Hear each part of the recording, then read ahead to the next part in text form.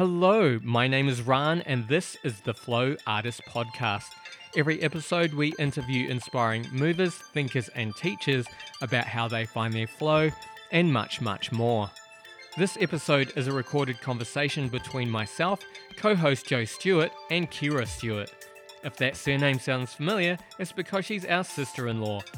Kirrah was recently in Melbourne for a Doula conference, so we thought we'd take the opportunity to learn more about what she does. Kirrah has been a doula for over 10 years and is based in the Rainbow region. Kirrah is a pregnancy masseuse, childbirth educator, placenta encapsulator, and she also attends births and supports families during their postpartum.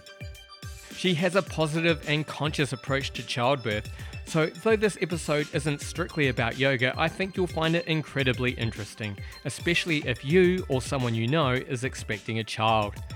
In this conversation, we learned what led Kirrah to becoming a doula and what a doula does.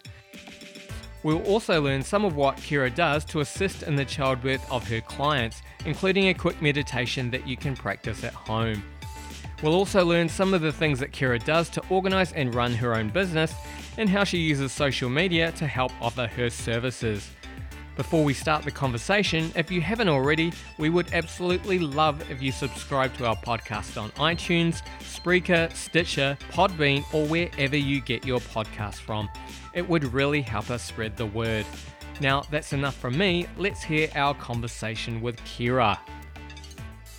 Perhaps we could start by telling us a little bit about your background and where you grew up. Sure. I grew up on a farm near Toowoomba, so that's southeast Queensland.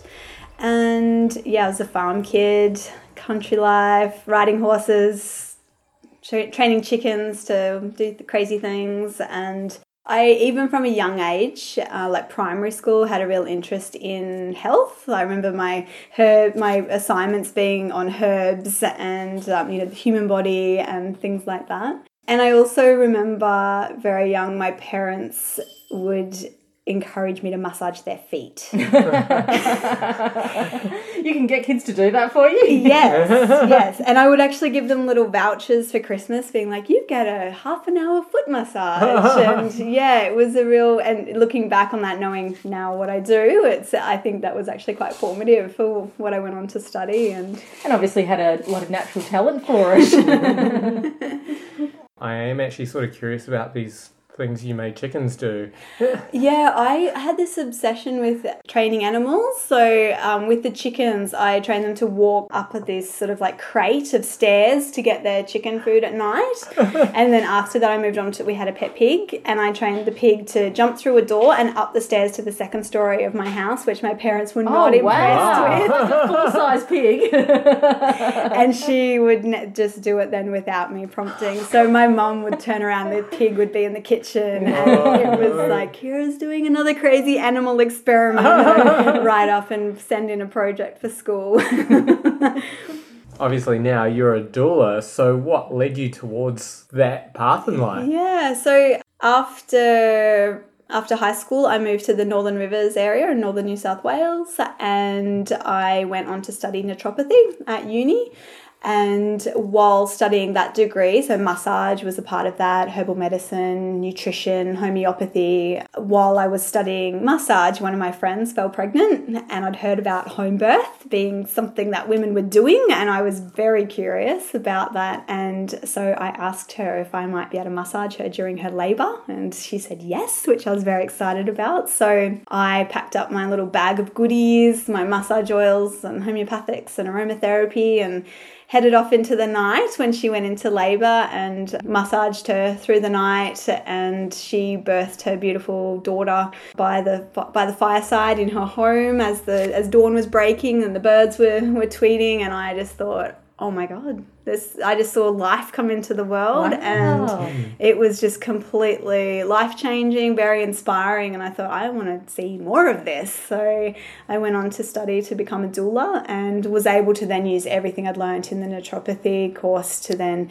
channel that into pregnancy and birth, it felt good to be able to care lovingly for women using everything that I just studied. So yeah, that's how I became a doula. And so were you more drawn to being, or was there a reason why you're more drawn to being a doula than an actual midwife?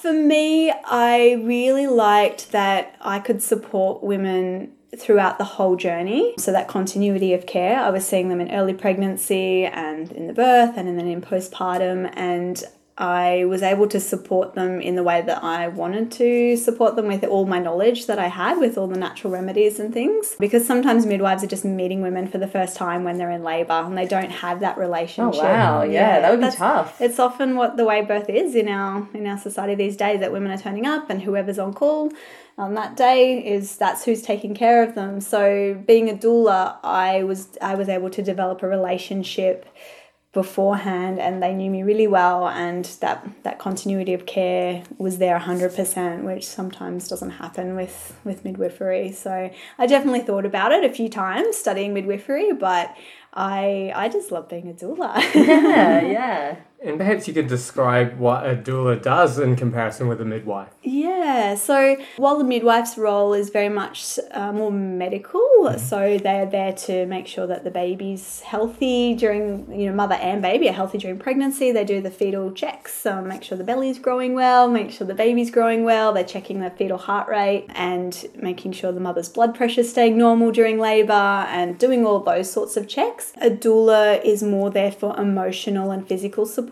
So more in the role of, I when I go to a birth, I'm there massaging the mother, or maybe taking photos, or putting the lovely music on, or just there. My focus is on the mother, and I'm not taking any notes or paperwork or doing any of the medical checks. So that medical role is what separates us a lot. I know some beautiful midwives are able to walk both worlds, where they are doing the medical checks and also holding space and being emotionally very nurturing, but there's often a lot to do as a midwife. So having another set of hands as someone who's really comfortable with birth and knowledgeable and knows the mother and she's comfortable with her is actually really helpful for the birth team. Yeah, that makes a lot of sense. So our podcast, it's all about accessing the flow state and helping other people find their own flow, that feeling of immersion in the moment, of being energized but focused and just kind of fully involved or immersed in activity. Is this like a goal or a concept in birthing as well? And if it is, have you got any strategies for helping people kind of get into that state of mind? Yeah, definitely getting out of the thinking mind is the main goal with birth. I don't know if you know too much about the brain, but we have our neocortex, that thinking part, which is really awesome at doing maths and recalling names and numbers and strategizing and also having social etiquette.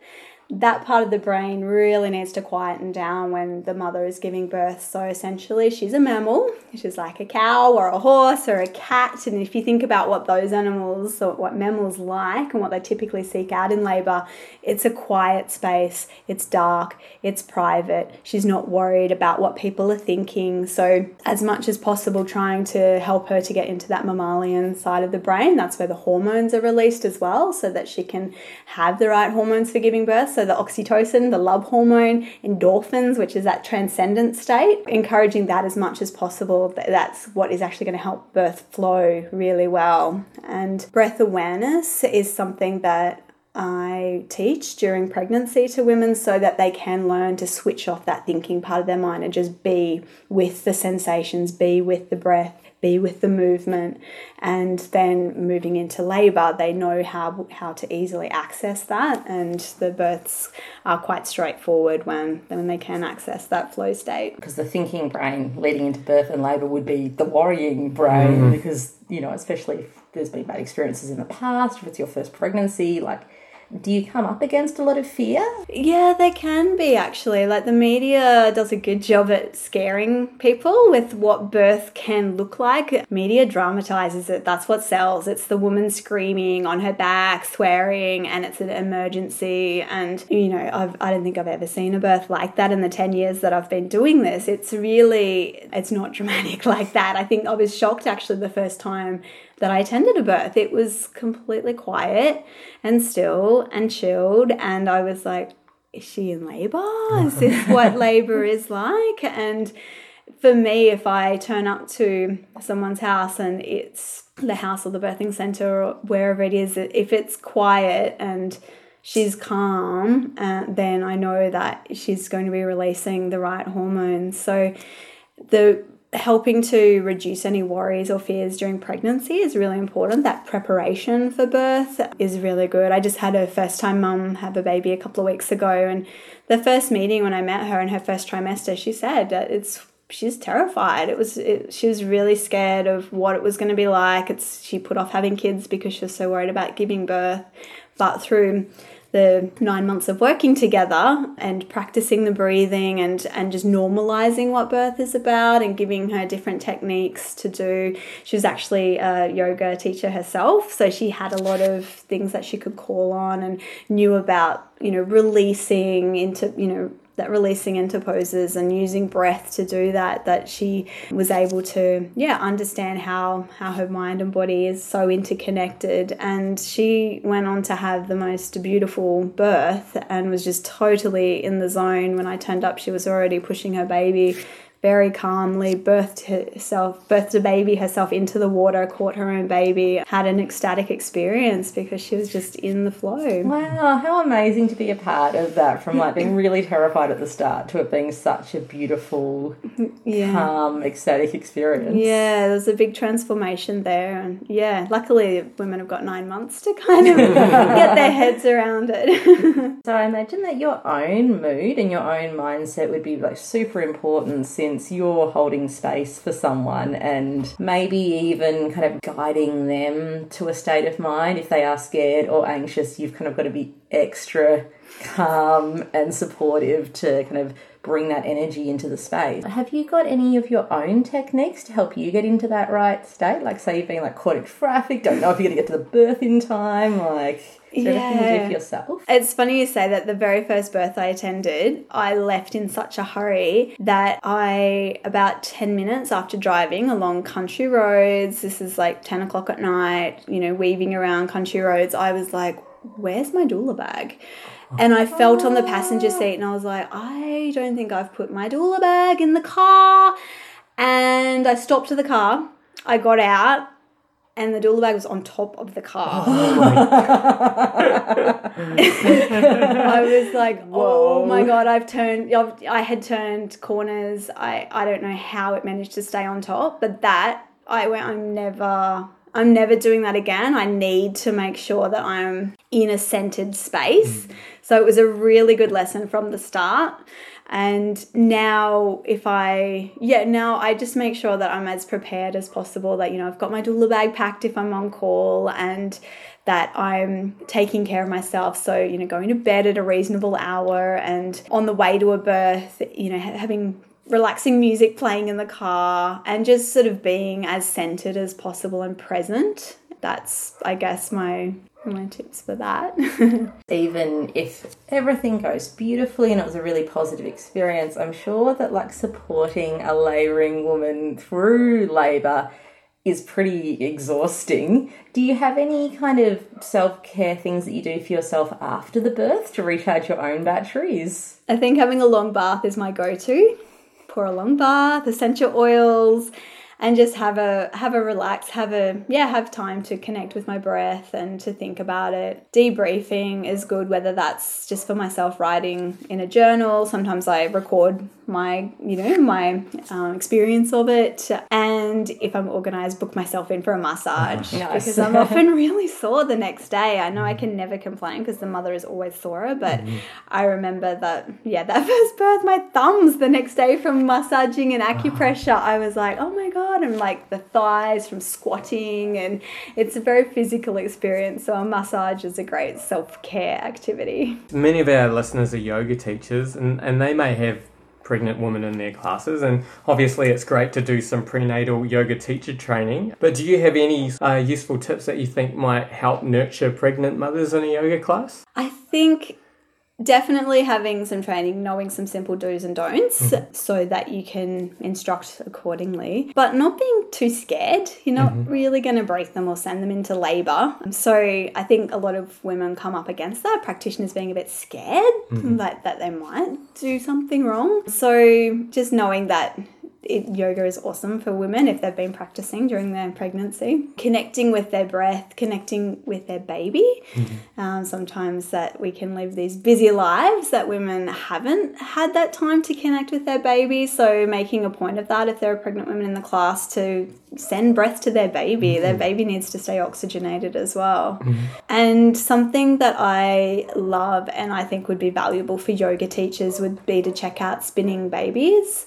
It's an amazing website. There's a yoga teacher on there that works with the woman who created Spinning Babies, and it's all about different exercises and things that also help to stretch and balance the internal ligaments that are attached to the womb. So there's a lot of body work that can be done prenatally to help with the birth and everything sort of going more smoothly. So definitely check out Spinning Babies. Are they kind of also about helping to reposition babies that are in a breech position? I think that's definitely a part of it. It does, when you hear spinning babies, that's what you think, is that you're spinning the baby into the right position. And definitely people that if their baby is in the breech position, there's some Spinning Babies techniques to do. But it's more about making space in the pelvis and for the womb, because it needs to expand so much. I think it expands 40 times what it normally is. So to do that in a balanced way, yoga is fantastic for doing that, because we always, if you're right-handed, you're using your right hand, you get tight on one side, and being tight internally as well, the womb can actually twist, and that can affect the baby's ability to move into the pelvis and come out effectively. So bringing balance to the pelvis is really essential for helping labour to move more smoothly. Cool. I've got some of my own tips as well. I've done prenatal yoga teacher training as part of my teacher training course. I haven't kind of gone really in deep into it. But one thing that I've found is really helpful, which might seem really obvious, is if you're running out of ideas, do some prenatal yoga DVDs.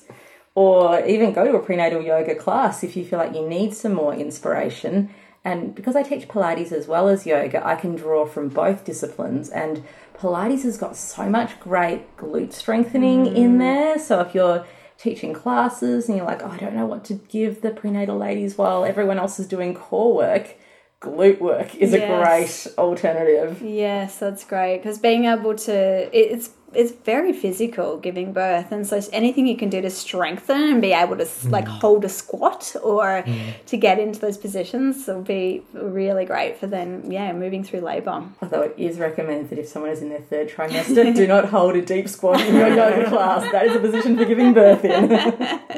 I'm not sure I could come along to a prenatal class. Yeah, you can get the DVD. Yeah. Might be a bit odd. I just had the good fortune to listen to a podcast this week. Spoiler alert, this is going to be my pick of the week. It's a Connected Yoga Teacher podcast, and it was a new perspective on diastasis recti. And it was such a great listen for me, because when I did my training, that was really defined as separation of the rectus abdominis muscles, and they would test by putting some fingers into that area. And this perspective was really about how the linea alba is the tissue that would be affected. So it was more about restoring health and tone and the ability to tension when necessary to linea alba, where all of the stomach muscles attach into. But it was also a lot about how the diaphragm, the transverse abdominis, the multifidus muscles and the pelvic floor all work together, and how tension-free breathing is a really essential aspect of that. And I think sometimes a lot of people are really focused on abdominal strengthening and not as much on relaxation through that area or toning of the diaphragm or the pelvic floor or the ability to relax those muscles. I'd love to hear your perspective on that and maybe some of the techniques that you find helpful. Yeah, definitely. I think women are told to strengthen your pelvic floor and do your Kegels, and in pregnancy it's all about learning how to relax those muscles and to feel them. Some women haven't felt what it feels like to relax them and to get familiar with that. So yeah, breath work is fantastic for that, to learn to relax your body with your outward breath and be able to recognize where there is tension in the body and being able to consciously release that. And with strengthening abdominal abdominal muscles or helping the muscles to come back after giving birth. Belly binding is quite amazing.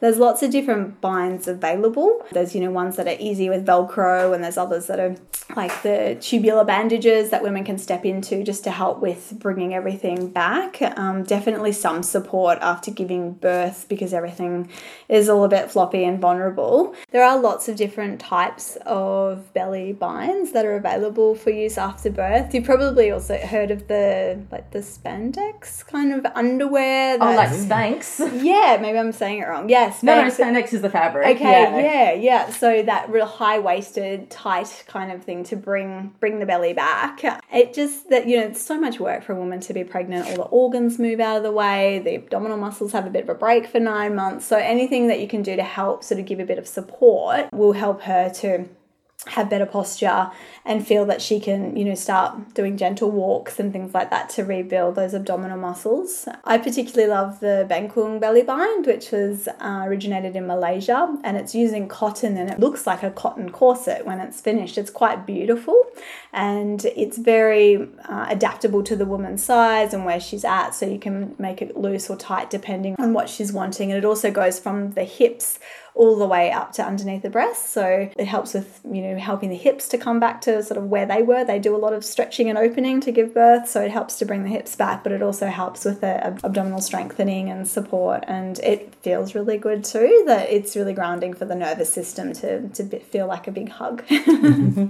You have mentioned how you do use essential oils as part of your nurturing process. And I know that there are some essential oils that are not suitable for pregnancy. Could you tell us which ones they are and which ones are good? Yeah, I honestly, I actually just stick to the ones that are good, because out of all the essential oils, a lot of them are just tell us the good ones. Yeah. So lavender is okay. It's a good one. It's very relaxing. That's often my go-to is lavender. And other ones, usually the citrus are okay, so like a mandarin or orange, and they're quite uplifting, and yeah, they're good for the spirit. And also geranium it's okay, and that's about balancing, so it's good for the mind state. So yeah, lavender, mandarin and geranium are the safe ones that I use in pregnancy massage or diffusing. I know that you attend a lot of home births, and that's obviously an environment where people are already really comfortable, and there's a lot you can do to create a beautiful space.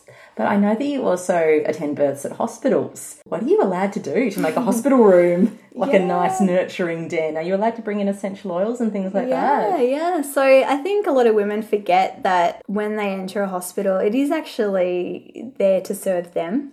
It's, even though it can feel like you're entering that, medical establishment and you should just do what everyone tells you to do, but it is actually your birth and your body and your baby. And so women can transform that room as much as they like. So bringing in things that feel familiar. So if that's, a favorite blanket or pillow, we can plug in a diffuser so that smells just transform a space. So a hospital has such a distinctive smell as well. I always try to have the best smelling birth room in the hospital, and when the midwives walk in, it's a change for them too. They're coming into a space of, it changes their mind state. So definitely aromatherapy is a big part of that, and relaxing music, all the tracks you'd use for yoga or having a massage, that relaxing, getting everyone in a good space. Also lighting is actually really important. Women, in order to release the right hormones of the oxytocin and endorphins and things like that, dim lighting is really important. So either bringing in their own lamp or taking a sarong or something that they can cover a bright light so that it's a bit more like a cave, and that they feel that they can be vulnerable and do what they need to do. I guess this is one of the reasons why it's so nice to have a doula, because who has time to remember their essential oils and their scarf and everything when the baby's on their way? So this is why you have the support team. My doula team. bag is full of essential oils and diffusers and scarves and all sorts of tricks to transform that room. That's one of the first things I do, is get in there and make it lovely so that it feels good for her. And I might just get her in the shower, or obviously ask her if she would like a shower, but the shower's a good get in the shower.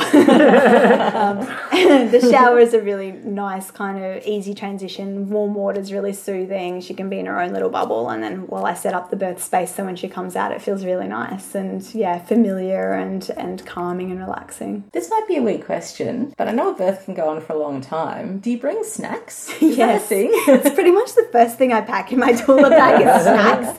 If my bag doesn't have snacks, I am panicking because, the birth can go for a long time and I need to eat regularly. It's important that the partners also eat regularly. The mum generally doesn't feel like eating in labour. There's just too much going on with the contractions. So, but snacks is very essential doula bag item. Obviously, sometimes there'll be a man, a husband or a partner. Do you have to do anything to sort of, I guess, educate or enable him to be as supportive as possible? Yeah, I'm really passionate about teaching partners how to be supportive and hands-on. So usually... Sometimes that partner might be a woman. I was just thinking that, actually. So normally, if I'm going to be at their birth, I really encourage them to have a few classes beforehand. And even if I'm not going to be there, they're wanting me for before and after care, which is often the case as well. But I'm really passionate about teaching partners how to do massage, how to do acupressure, how to do the famous hip squeeze, which is a lifesaver in labour. And to normalise the different stages of labour. This is what labour looks like. This is what it can sound like. This is what's helpful. And so that when they get into the birthing room, they're like, oh yeah, I've heard Kirrah make these sounds. That's normal, or that I know how to be helpful. And the dads often get back to me and go, oh my God, thank you so much for teaching me the acupressure and hip squeezing, because they feel that they had a real role to play. And definitely, you wouldn't do anything. If you're preparing for a marathon or something, you're not just going to turn up on the day and be like, I'll be sweet. You will prepare beforehand. You'll have a bit of an idea of what it's going to be like, what's going to be helpful. Like going overseas, what to pack in your bag. And for a lot of the time, partners weren't allowed in the birth space, and then all of a sudden they were, but there wasn't that nice transition of like, and this is how to be helpful in the birth space. But partners, when they're looking into the labouring mother's eyes, there's no one else that has that special connection. So it really does help release the lovely love hormone. And there's the saying that what helps a baby in helps a baby out. So sometimes I step out of the room and let them love on each other. And does that answer your question? So that kind of leads into another question. Obviously, you need to find the balance of informing people because that's your role, but not overwhelming people with information. Is that different for everyone, or have you kind of got some key points that you want to cover with everyone and then it's just what questions they ask from there? Yeah, it is very individualised. Most of the classes that I teach are now private, one-on-one, so couples are able to ask me exactly what they want to know. I'm quite practical, and I find that most people really enjoy visually seeing what's going on. So I have a pelvis that, life-size pelvis, and a baby that I can show how the baby moves through the pelvis, and this beautiful wooden cervical dilation board so women and partners can see what 10 centimeters dilation looks like, and a chart so people can visually see it. And I find that when it's really kind of practical and visual, that people are more likely to retain that knowledge. And I guess I'm really focused on positively preparing people for birth. So being able to deal with any situation that comes up and knowing how to ask questions if they need to get more information and things like that. I've even found in my Pilates classes how some people, if they're just not kind of getting what I mean by the pelvic floor, even when I use all of my favourite pelvic floor kind of metaphors and examples, I'll just tell them to go and Google it. And some people are just such visual people that if they're not getting a kinesthetic sense of something, but they can see a picture of it, it just really helps them locate it in their own bodies. And then it all comes together and it all makes sense. I really love this quote, which was on your website, about different breath practices. So women all around the world use their breath to help them with the sensations of labour. Breath awareness helps us get out of our thinking minds and into our body. Your mind influences the perception of pain. If we start to believe a negative story, for example, this is too hard, or I can't do this, then we enter into the realm of suffering. The more we can quiet the negative mental chatter, the better we can cope with strong sensations. Breath awareness helps us do this. With dedication, focus, and patience, you can learn to still the mental chatter and quieten the mind by focusing on your breath. I'd love to know some of the breath practices that you use with your mamas. Yeah. Well, I find the best way to experience the effect of breath awareness and different things is to actually have a go at doing it. So if you're up for me doing some breathing with you guys, we can do that. Yeah, and people listening at home as well, we need ice for this, right? We do. We're going to actually use ice cubes. So if you want to go grab a bowl of ice and meet us back here. So, those of us who heard our recent podcast with David Packman, where we spoke about the benefits of having an ice bath and the Wim Hof method, and then following on from that, me and Ran both experienced the ice bath.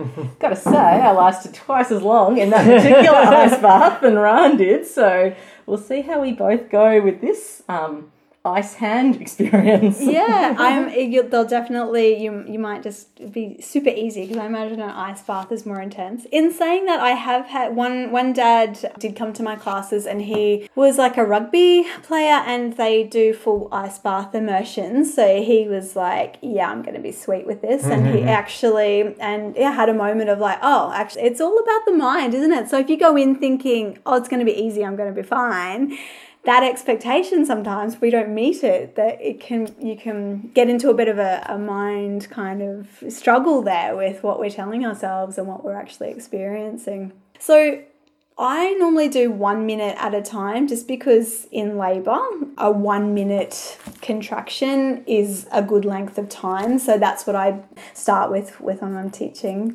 parents to be how to use their breath.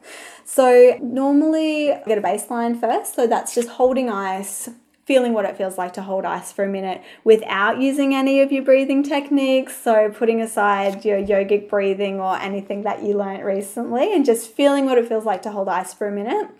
And then we'll play with it a little bit and see which techniques are effective for you guys because we're all different with what works. So some of us are quite visual. Some of us need auditory input. Some of us need to move our bodies. We're all different with what's most effective. So it'll be interesting to see what works for you today.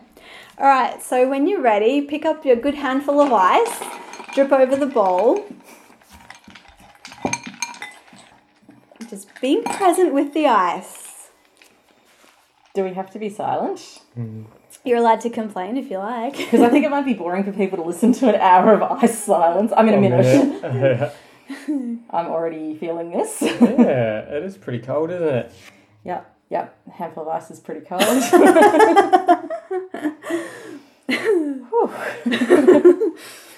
Twice as long, hey?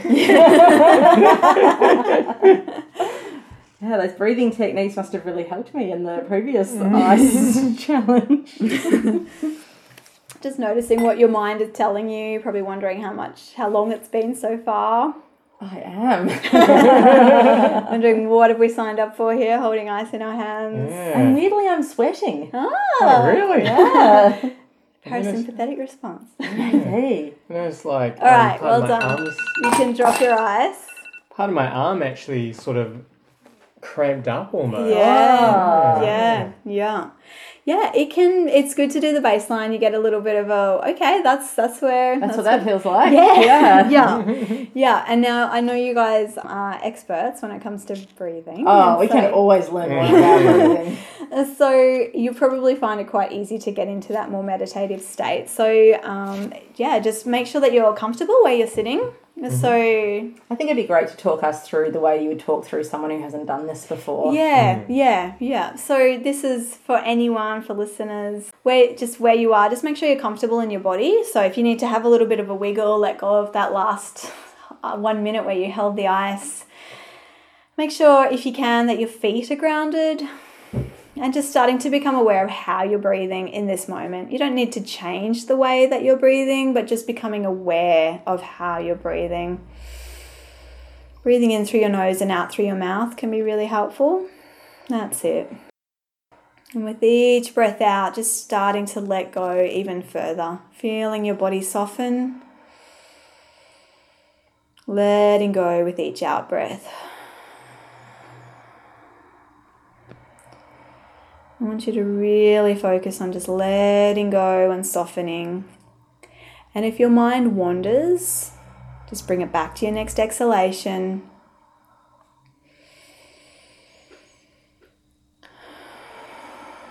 That's great. So when you're ready, picking up your ice again.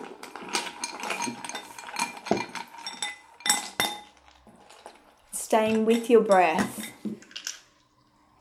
Trying to soften with your exhalation. Really letting go with each breath out. That's it. Full focus on your outward breath. Good. Softening.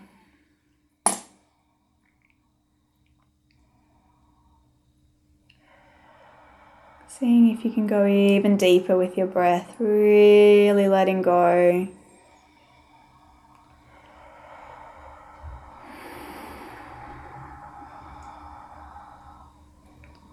Softening and letting go with that exhalation.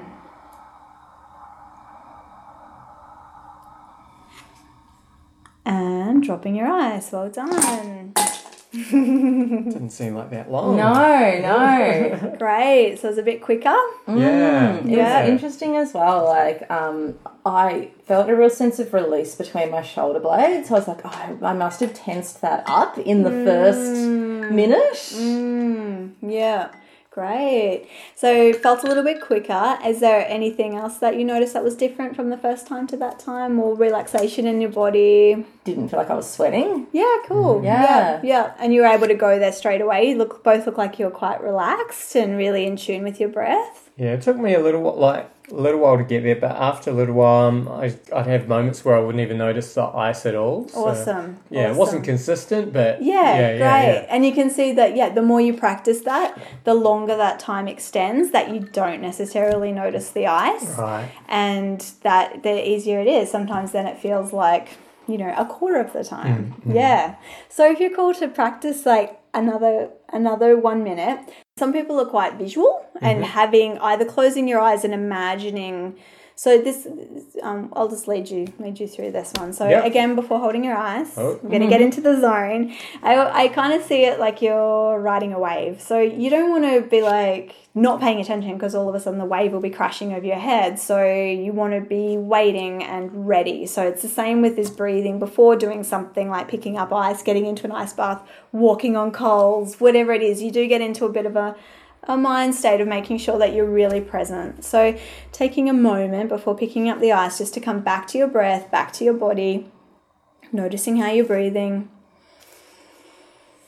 And this time I want you to find a visual image that you can time with your breath. For some people, that might be waves, rolling waves. The sound of the outward breath can actually sound like waves crashing onto the beach.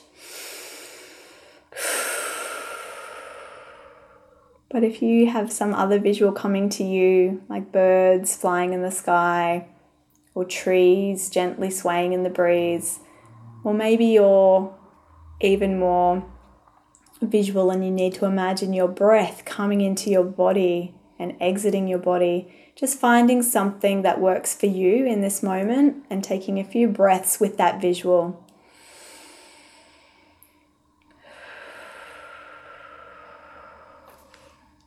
And when you feel you've got your visual, picking up your ice, staying with your breath and staying with your visual.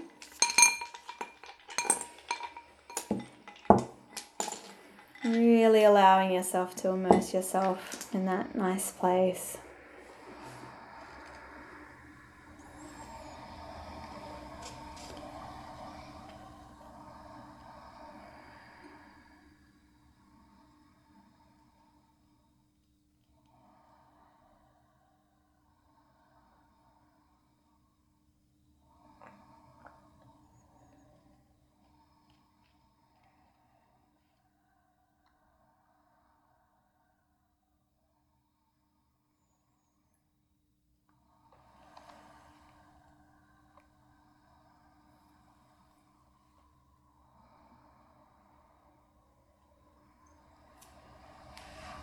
Great work. When you're ready, you can drop your eyes. Well done. Oh, that felt so much quicker. Yeah, great. What was your visual? Waves. Yeah, waves are really effective, especially if you do, like, I love the sound of breath and how much it does sound like a wave. And were the waves crashing on the beach, or were they rolling waves? Or rolling waves. Yeah, cool. And you're going with your breath up and down. Yeah. And it felt much quicker. Yeah, definitely. It felt like about half the time. Fantastic. Yeah, right. I found it a bit harder. I'm not very good at visualization. Yeah, so. and that's why I love this, because, you know, if I'm teaching a room full of 10 people, some will be like, amazing, best yet, and others need that prompting. And I could even tell by hearing your breath, I was like, it was different for you, that maybe music would be more your thing. And so having that, tuning into the sounds or someone guiding. Yeah. There's so many ways that you can take this breath awareness, and I love finding everyone's unique thing, and then that's the thing you practice over and over again, and then combining it. So, you know, having music, having movement's often a fantastic thing for helping you to get into a bit more of a trance. And it's really fun. I guess I was just going to say, I guess it's quite cool that like you said, you sort of have that time with that person to sort of establish that relationship and learn what works for them. So, and it must be really rewarding at the end, obviously. Yeah, exactly, to find their unique thing that suits them and to master it, really. Yeah. And it's really cool as well, because that's a very safe way to put yourself in an uncomfortable situation and to kind of work with what's going to help you kind of deal with it. That's right. And, like, that could be a pain management technique for, like, not just birth. Like, exactly, anything. And often people who are like, oh, I can't meditate, they love with the ice, because you kind of have to, otherwise it's really uncomfortable. Yeah. So the reason we use the ice is that it gives you something to work with, and people that have never been able to meditate before, all of a sudden they're having success and really enjoying it. And I guess as well, because you get that really clear sense of like, oh, this is working for me, or like, no, this is not helping me. Whereas I think sometimes in meditation, half of it is just like, am I meditating now? Oh no, my brain's thinking. So having like a real visceral physical sensation can kind of get you out of that thinking brain, which is exactly what your goal is with this practice. Exactly, yeah. It's great because, if I was to teach you this breathing now, you'd probably be like, yeah, that's okay. But you might be thinking about your shopping list tomorrow, or, some other thing you've got to do, or it kind of, drifting off. But this really helps you to stay present. And, it's a good practice, and great to see what works for you. And I love finding out everyone's individual thing that is helpful. I know that you have a giant labyrinth at home, and that's another technique or tool that you use in childbirth education. The labyrinth is a great metaphor for teaching the stages of labour, moving through it's a bit of a journey into the middle. You can't think your way there. You just have to keep putting one foot in front of the other to get into the middle of the labyrinth. It's very different to a maze where you can get lost and you have to be quite analytical. A labyrinth is just in and out the same path. So I use it as a teaching tool for the stages of labour and walking the labyrinth, and it's a rite of passage. And I mentioned, some of the other things that I have, like the pelvis and the baby and the beautiful wooden cervical dilation chart and the ice and the breathing. I really try to keep things as exciting as possible. Art is another thing that I use in my classes. So getting people to get out of their thinking head and just making art and allowing their subconscious to speak and seeing what comes up from that. And it's amazing, even if people haven't picked up pastels or paints for years and years and years, or since they were a kid, they often really love the exercise because it's creative, it's fun, and it is quite revealing what your art is telling you. And do people often end up bringing their art with them into the birthing room? Some people do, if they're particularly proud of their artwork, they'll bring it in, or if it conjured up a really good space for them when they were making it, they'll bring it in. I've even had people get back to me and say, I actually used ice when I was giving birth and it really helped. Wow. Because it's like that's something they've practiced. Yeah. That difficult point in the birth, and they were like, I need to do something, and the ice is what got them through and had a natural birth through using ice. Wow. Ice cubes. Using the very very thing that's simulating discomfort. Yeah, I thought it would be too much because there's already a lot of physical sensations going on, but for some people it's what works. And maybe you're right, maybe it's that the repetition and that familiarity with using it, that it brings them instantly to a place of being able to focus and let go. Yeah, like I practice this. You've got a really impressive and amazing Instagram feed, and you share a lot of birth pictures, and I kind of imagine that this is probably something that you're doing as another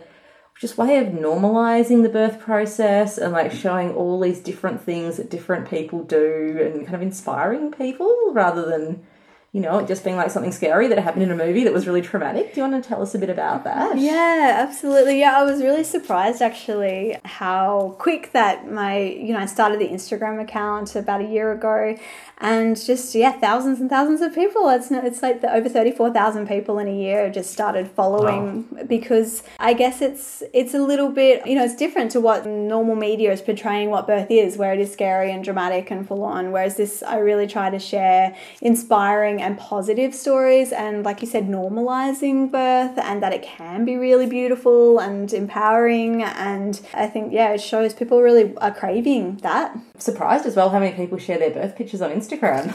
Yes, I know. I do get some comments sometimes of like, is this really appropriate for showing on Instagram? But that's how we see it. We're not living in villages anymore.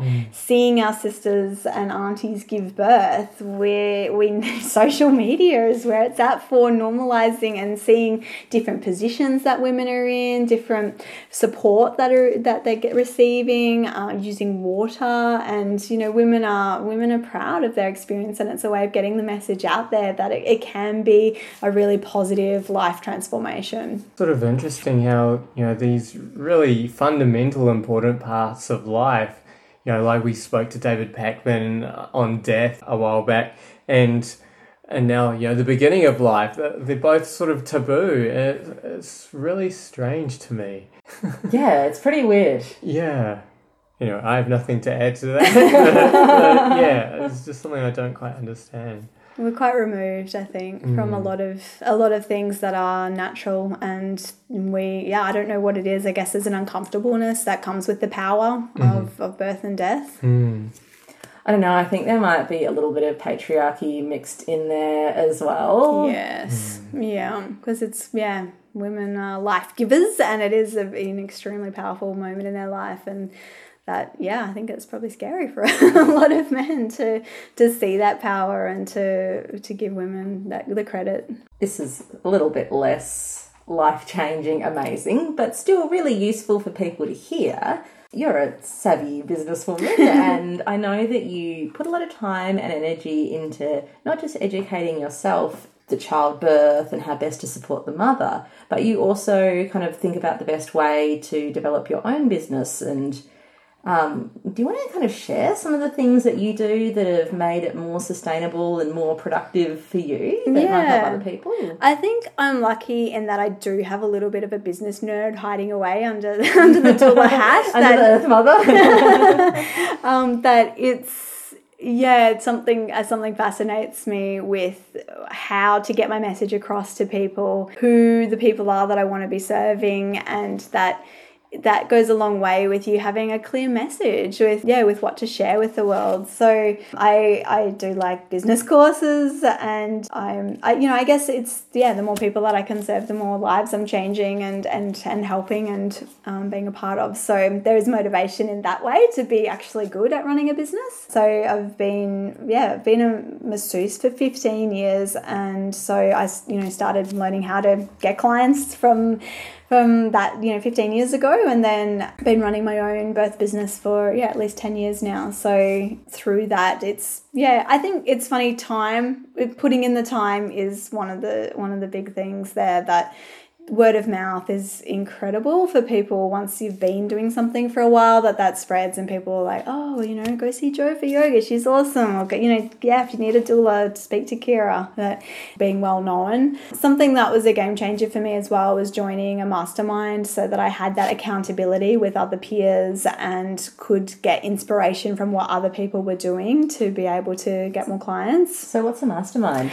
Someone's made that word up. I don't know what the exact definition is, but so for me, it's a group of people that are doing a similar thing and are meeting regularly so that you can check in with what you've been doing, what's been working, what's not working, what you're wanting to trial, and then having that regular check-in. So there's accountability there of like, hey, I did this and it worked really well and I'm going to do more of this, or that didn't work so well, I want to do this, or what are you doing with, pricing or packages or things like that. So there's some, I think accountability is the biggest part. It's like setting goals is one thing, but then actually following through and having a vision of how that looks and knowing when you've met that goal. And so sharing that with other people. So, saying that you're going to do something and then you're more likely to actually do it if other people are like, did you do that thing? Yeah, I wrote it on my to-do list. What other things I'm meant to be doing. Yeah. So do you set aside time each week to put into the business side of your business? Yeah, I guess I do. So normally Mondays is sort of my start the week. What am I wanting to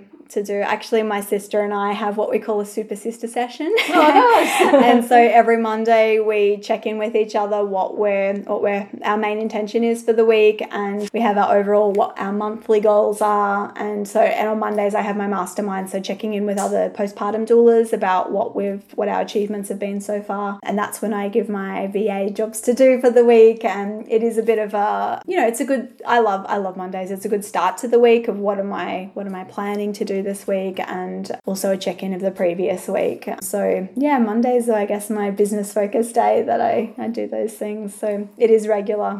And some people might not know what a VA is as well. Yeah, VA stands for virtual assistant. So I have a beautiful woman working for me that is, she's in the same state, but not close by, not in the same town. So she helps me with my website and things like that. So, email marketing and getting blog posts up and things like that. So it could be a great option for people who are thinking like, oh, I'm really overwhelmed. How am I going to have time to do all of these things? Yeah, we've all got our genius, points that we're good at, that things that you love doing and you're really good at, and they're the things you should be spending your time on. And the stuff that you should be doing but you mightn't like, or you're not very good at it, get help. Because there's only so many hours in the day, and I do think that having someone to help out so that you can leverage your time is really important. And also, if you're like a sole trader, self-business person, and you stuff up your invoicing, you don't get paid. So, it can pay to, if you're not good at that stuff, get a little bit of help getting some good systems going. We tend to put off the things that we're not good at, or we don't like. So I think it's just better just to pay someone to do those things so that they're still getting done, and then you can be putting your awesomeness into what you are really good at, which if that's serving clients, then be doing that. Sending invoices is one of my favourite parts. Though I probably have to do far less than you. Yeah. I've stuffed it up in so many ways possible. Sending last month's invoice, forgetting to change the number. I just have to do it when I'm really clear-headed. Yeah. I've just learnt that I can't send my invoices when I'm tired. Yes. It ends badly. Yes. Actually, was it you that told me about Wave for invoicing? Possibly. I still use Wave. Yeah, I use that. It's really good, really easy. Might not be appropriate for you. No, some people I work for have a specific form that I need to fill out for them. Yeah. Yeah, I think it's time for pick of the week. Ooh. Well, I've already jumped the gun on my pick. You've shared yours. Yeah, which is The Connected Yoga Teacher, a new perspective on diastasis recti with Dr. Sinead Dufour, who's a pelvic floor expert, and that podcast is hosted by Shannon Crowe. One thing I even liked about this is I always thought it had to be pronounced rectus diastasis, which is really hard to say, or diastases, so it was good hearing someone say it a lot of times in a row so I could get a good sense on how you can say it. Yes. But there's a lot of other really, really great information in that podcast. All right. Well, my pick of the week it's another YouTube channel. Obviously, I watch way too much YouTube. This is Andrew Wong, and Andrew Wong is sort of a music producer. He produces tunes mainly using Ableton, I think. But it's really beautifully shot and amazingly edited, and he also provides lots of useful tips, and some of his videos are really funny. Like there's the one where they make Darude's Sandstorm with samples taken from a sandstorm, which is pretty amazing. Or the Raven dubstep, they use samples from ravens to make dubstep music, and just some really amazing sort of joyous music. So another cool one he did, sorry to like jump in on your tip. That's all right. He gave the same song to sample to 3 different producers and himself, and it was so cool hearing the different music that everyone came up with from that same source material and seeing everyone's different process as well. So yeah, you don't have to be a music producer to enjoy this one. It's really good. Yeah, I love that you do the pick of the week. And when you first asked me to think of mine, I had so many ideas, but what I want to share is that I just finished listening to the audiobook Chapter 1, which is by the co-founder of Thank You, Daniel Flynn. And I noticed when I was washing my hands in your bathroom, you've got the Thank You hand wash in there. And I just found their story so awesome. I think I might have a special love for it because they're Australian. They're 3 Aussie kids that grew up in Melbourne and started this amazing idea to help change the world one step at a time. And I love that he's talks about changing your thinking, and you'll understand that no matter your walk in life, you too have the power to change stuff. So I highly recommend listening to Chapter 1 by Daniel Flynn. I just thought it was so inspiring hearing all the wins, but also all the setbacks that they actually had to get to where they are. But, they've donated over $5.5 million now to helping to get clean water in communities that wouldn't otherwise have it, and also for maternal and child health. And so, yeah, they're awesome, and I'm really inspired, and I think it's a great story to listen to. Oh, that's great. That's amazing, and we'll put links for all of these in the show notes. So thank you so much for staying and talking with us, Kirrah. It's been amazing. I've learned heaps about what you do, the important work. So yeah. Thank you so much. Yes, it was awesome. Thanks, guys. Namaste. So that was our conversation with Kirrah. I hope you enjoyed it. For our next episode, we have an interview with Tom Garguilo. Tom is a CrossFit trainer, a vegan, and a committed yogi.